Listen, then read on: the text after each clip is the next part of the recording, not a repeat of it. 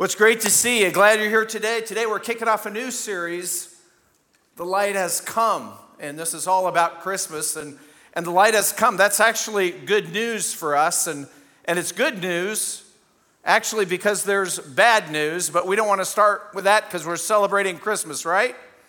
Are you celebrating Christmas? Are you getting ready? Okay, yeah, all right. Yeah, who's way behind? Yeah, don't admit it to everybody, but yeah, it's coming. So I want to start off with something good. So picture this. Picture a perfect world. A perfect world. How would that play out? Kind of hard to imagine. So let me help you.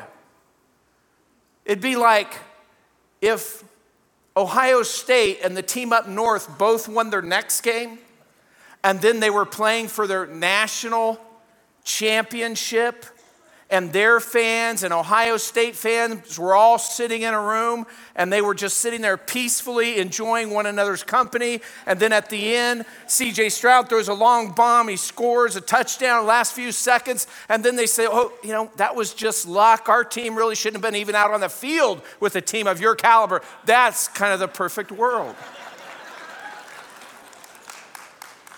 Or where President Biden and former President Trump would sit down together and talk politics and have an enjoyable conversation. I mean, we had ordered popcorn for that, right?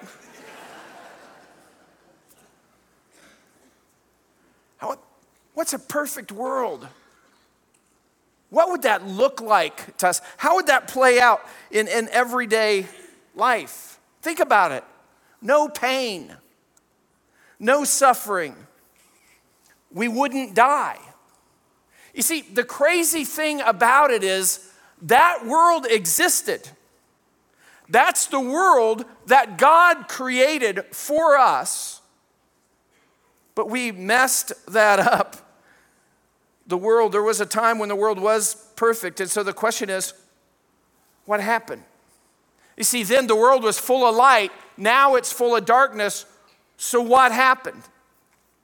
Well, it went dark, so we need light. The darkened world is why we need the light. That's why we can be so thankful that the light has come, because the world is no longer perfect. It's in spiritual darkness, and people have turned from God to do their own personal version of what they think is right and wrong, whatever they want. And this, of course, violates God's commands, that, by the way, are all right, and then we do wrong, and then that's further complicated by the fact that God hates darkness, hates sin, and in his righteous wrath, he will judge and punish sin. And then you pile onto that, hey, that's our issue. And so sin leads the world in a way where the world has starvation and war and betrayal, true injustice, children exploited. And this is what we see around the world. And by the way, it's not just out there in the world. It's also in our own lives that we experience darkness. It's not just broken out there. It's stuff we experience: selfishness, jealousy, greed, pride, lust, strife with other people. Romans 3:10 says, as it is written, there is none righteous, not even one. Romans 3:18, later in that same chapter, there is no fear of God before their eyes. A few verses later, for all have sinned and fall short of the glory of God. And because God is perfectly righteous and just, his righteous wrath is on all of us in this darkened world. But if that's not the way the world was created to be, then the question is, well, what happened? How did the world become dark? Well, the origin of sin and darkness is actually recorded for us in Scripture in Genesis 3, because that happened right after creation. God created the world and everything in it. And I know that's a controversial statement today, but think about it. Science tells us, we know that the universe is expanding. So if you just back that up, you can see that there's a beginning, a point in time where the universe began. And God created the universe. And of course, without even, and we do this a lot, so I don't want to get into this now because my temptation is going about this all day. But then there's life. There's no explanation in our world for life. No scientific explanation for that. We can't create a seed that we can bury in a ground that would bloom and sprout and grow. But they would just say, well, it's an accident. No, God created, God designed, God gave life. God created Adam and Eve. He put them in a perfect world, a perfect garden where they had everything they needed, including one tree in the middle of the garden that was forbidden for them to eat. And that one tree for them, out of all the trees in the garden, gave them one more thing they needed, and that is a way to show God that they voluntarily wanted to follow him by obeying his command, do not eat of this one tree. Then we know Satan, in the form of a serpent, only spoke twice to Eve, but it was enough to have her question God's goodness, and things kind of went bad. I mean, why the one tree? Well, God offers us a moral choice, a voluntary relationship. Why would God do that? Well, because a voluntary relationship is the best kind of relationship. And that's what God wanted for us. And so it came down to, will they choose to follow God and trust God with what God said about good and evil, or will they rebel against God and try to define good and evil for themselves?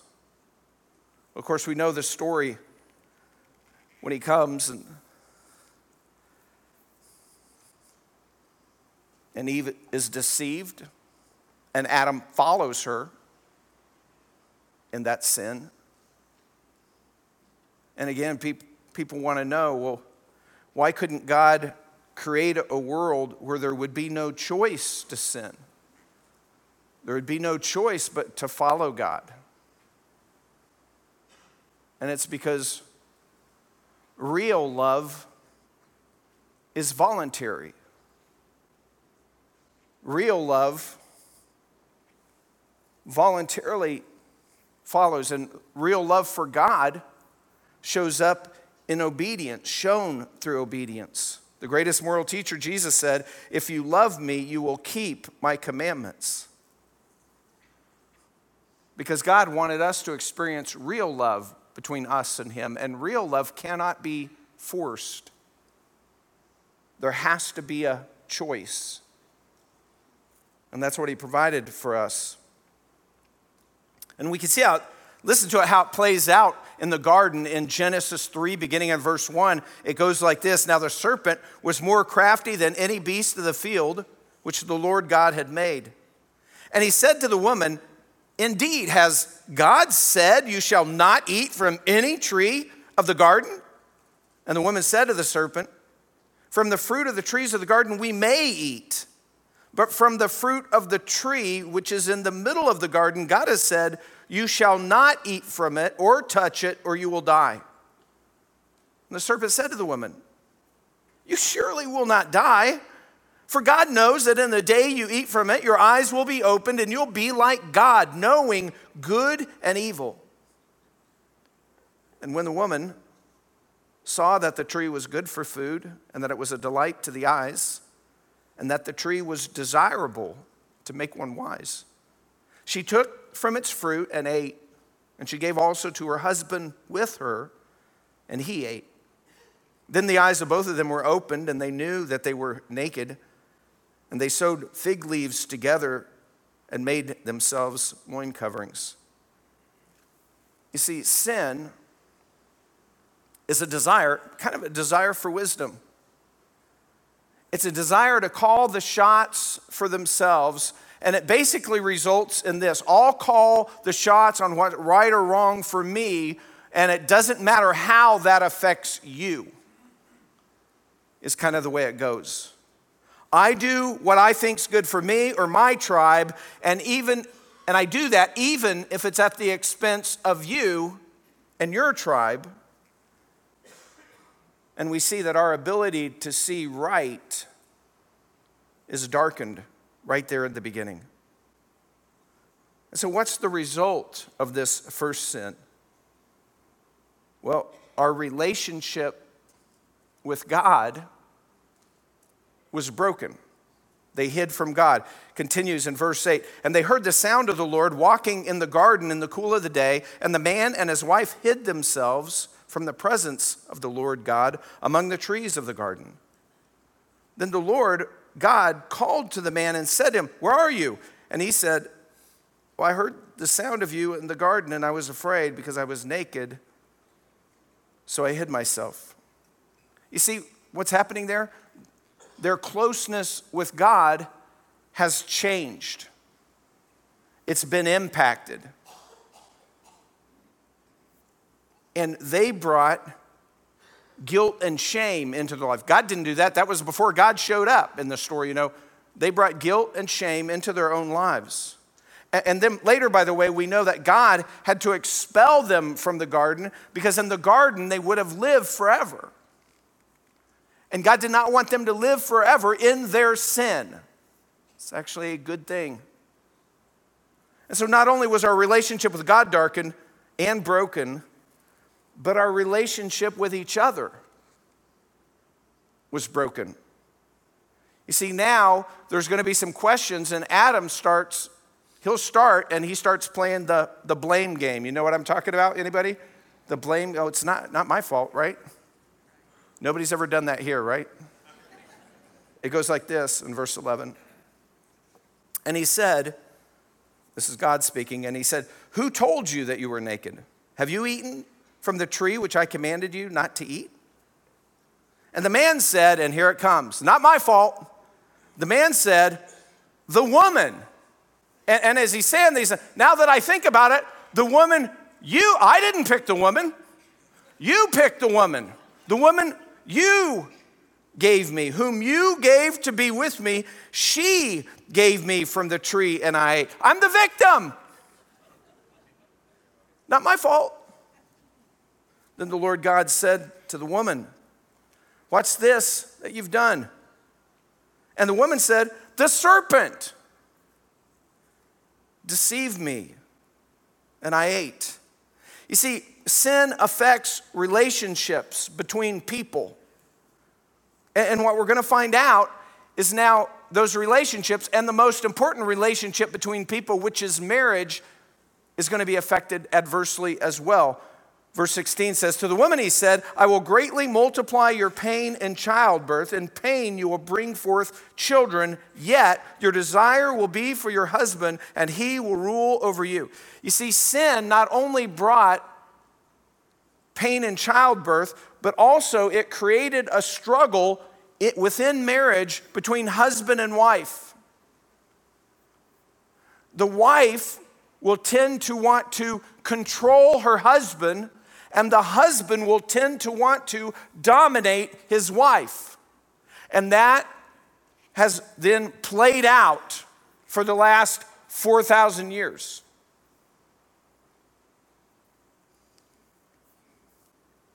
Or 6,000 years. Not only was the relationship with God, their relationship with God broken, their relationship with each other broken, but the world was broken. Verse 17. Then to Adam he said, "Because you have listened to the voice of your wife and have eaten from the tree about which I commanded you, say you shall not eat from it. Cursed is the ground because of you. In toil you will eat of it all the days of your life. Both thorns and thistles it shall grow for you, and you will eat the plants of the field." God's saying, hey, the ground is cursed. Nature is now spoiled. There's decay, destruction, chaos. It now takes work to produce food. And people will blame God for droughts and natural disasters and all these things. But actually it comes back to us, sin in the world, suffering we caused. Humans infected the world with sin. Not only our relationship with God, our relationship with each other, it's also our bodies were broken. Work and death entered the world. Genesis 3:19 says, "By the sweat of your face you will eat bread, until you return to the ground, because from it you were taken, for you are dust, and to dust you shall return." And so right here we see that even our bodies were affected. Our physical life was affected. And so now we suffer from sickness and pain and disease. And eventually we die. And our bodies break down. How many of you have noticed that? Your bodies are breaking down. I guess you have to reach a certain age to notice that, like 20. So you start noticing our bodies are breaking down. Here's what happened to me recently, actually Thursday. For the last 4 weeks, I haven't been able to hear very well in one of my ears. The sound was distorted, and so that's kind of weird. I was trying to figure it out. And, it's kind of affecting me. I wasn't catching everything, and it was really irritating because certain notes would buzz in my right ear. And so I decided to go. First, I called an ear doctor. It's like February. So, I went to the urgent care on Thursday. And so I went in there and I said, I saw the doctor, I think, and said, "Hey, I just need you to get one of those things and look in my ears because something's up that I've never experienced before, And so she looked in my one ear and she goes, "Yeah, that's all clear, looks good." She looks in my other ear, she goes, "It's clear, but you have fluid in the tube behind your eardrum." And I said, "Well, how do I get rid of that?" And she said, "Hang on, I'll be right back." Then she came back into the room and she brought a couple of these. Do you know what these are? Balloons. Yeah. And I'm like, okay. At this point, I have no idea what she's going to say next. And she goes, "What I want you to do is take a balloon and blow it up with your right nostril."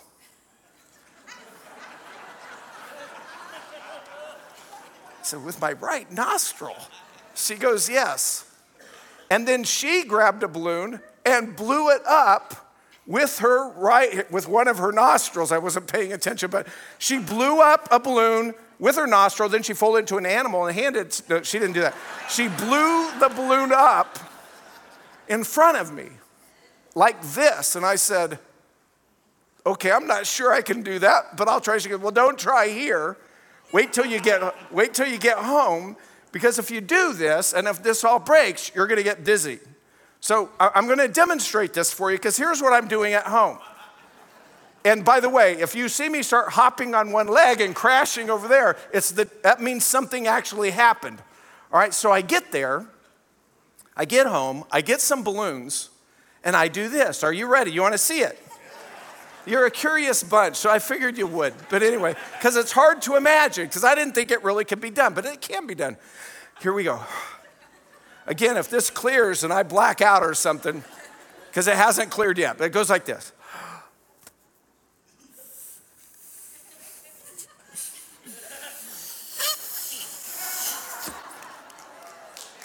So anyway, thank you. That was the smallest one I've ever done, so just for you know.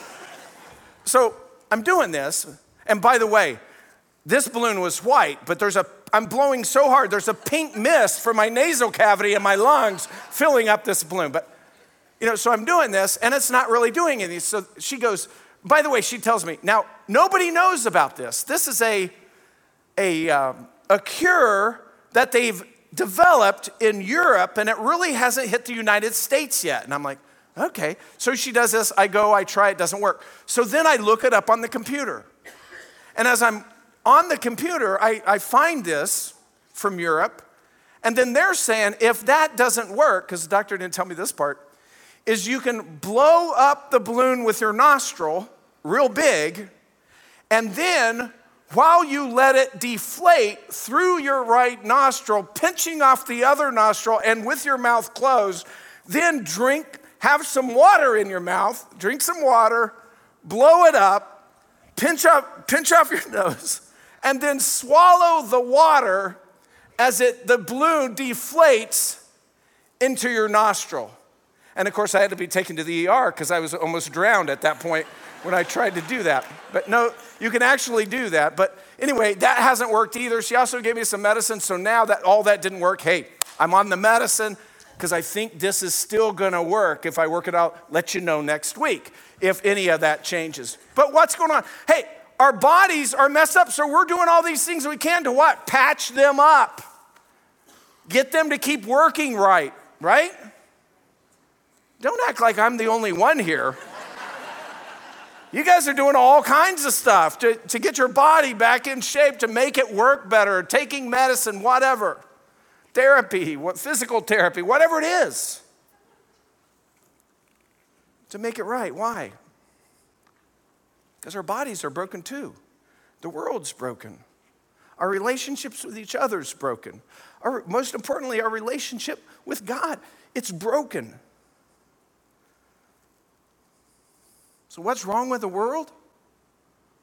You and me. That's what's wrong with the world, is people just like us. We are what's wrong with the world. So what can be done? Well, because we've all sinned, just like Adam and Eve, all of us have made the choice to rebel against God by not doing what God told us to do in every instance. And sometimes we take matters into our own hand and we determine for ourselves what we think is better for us. And a lot of times that's without a lot of regard for how it impacts other people. And it does impact other people, our decisions. It destroys families. It does a whole bunch of stuff. And it's not just that.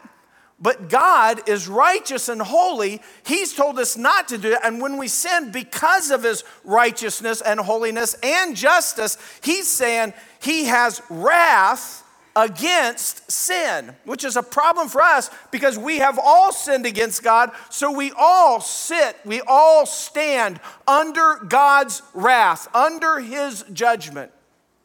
And because of that, we can't do anything about it. We're living in darkness. We've lost the ability to accurately see right and wrong all the time, especially when it applies to ourselves. And so we need outside help. Our relationship with God that's broken can only be unbroken by God himself. And of course, that's what Christmas is all about. That God, the Son of God, came to this earth, born as a baby, not to remain a baby, but to grow up into a man without committing a single sin.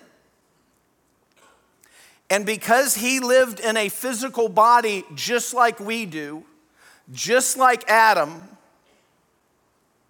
and did not sin, he is uniquely qualified to die for someone else's sin.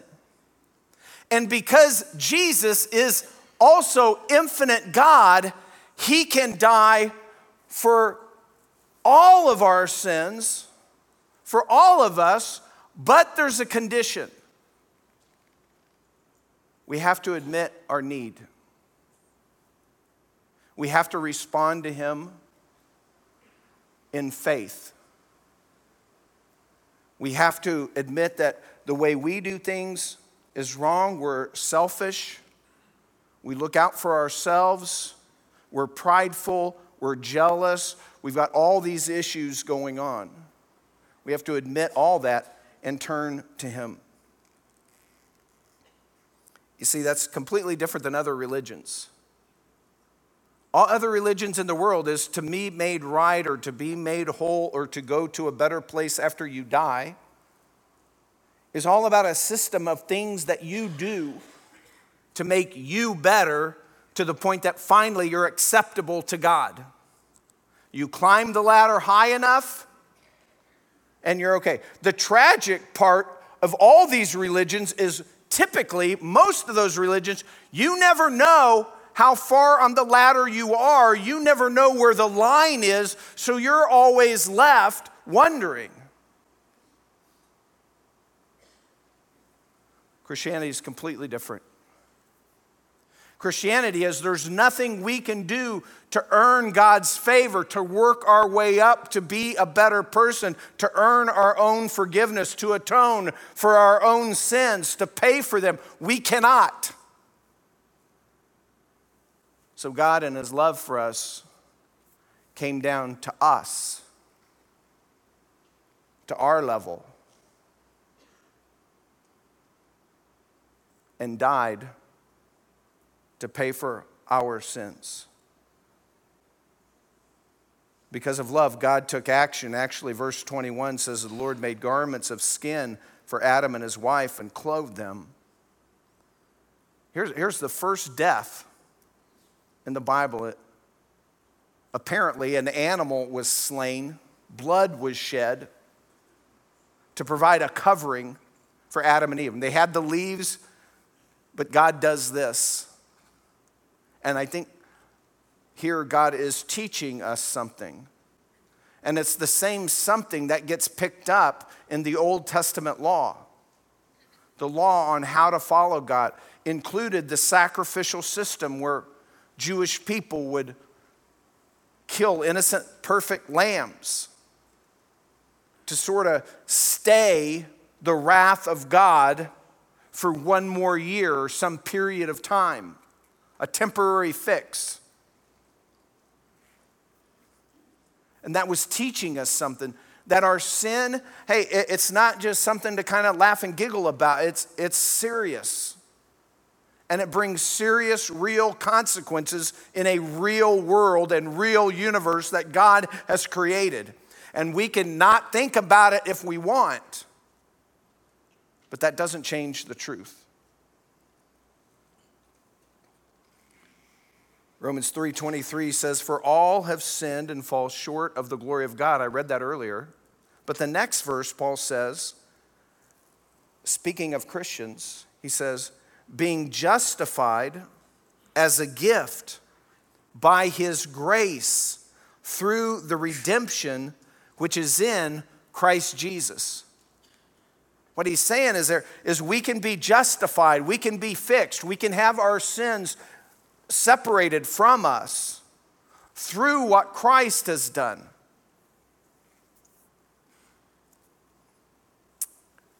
And so Jesus left heaven to accomplish this for us.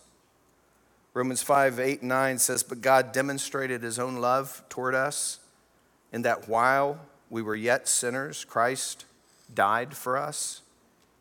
Much more then, having now been justified by his blood, we shall be saved from the wrath of God through him," through Christ. And so as we get this series started and we celebrate the coming of the Messiah, the God-man, Jesus Christ, the most important message that you need to hear through all of this is that God came from heaven to live a life in a physical body just like ours and yet do that without sin. He was tempted in every way that we're tempted, Scripture says, and yet without sin.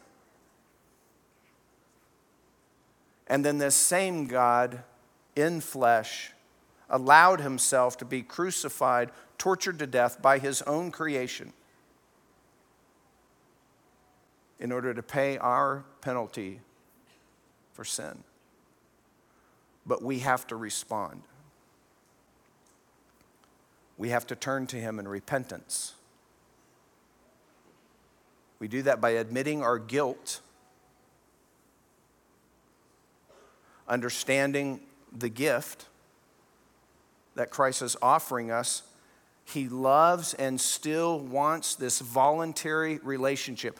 That some people would say, well, why doesn't Christ dying just count for everybody? I mean, he had to die anyway, so then it's just a free gift and everybody gets it. Doesn't matter how you respond, because then you don't have love. You don't have a voluntary relationship. People could be mad at God, hating God, turning away from God, doing unspeakable things against God, and then what? Be in relationship with God? That's not what they want.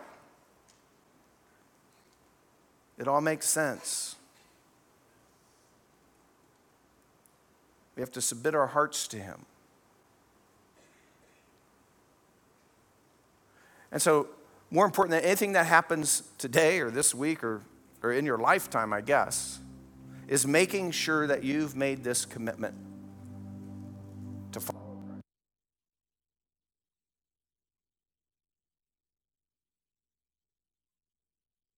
Jesus died for me, and yeah, I'm trusting in that. But by the way, God, I'll be living my life however I want.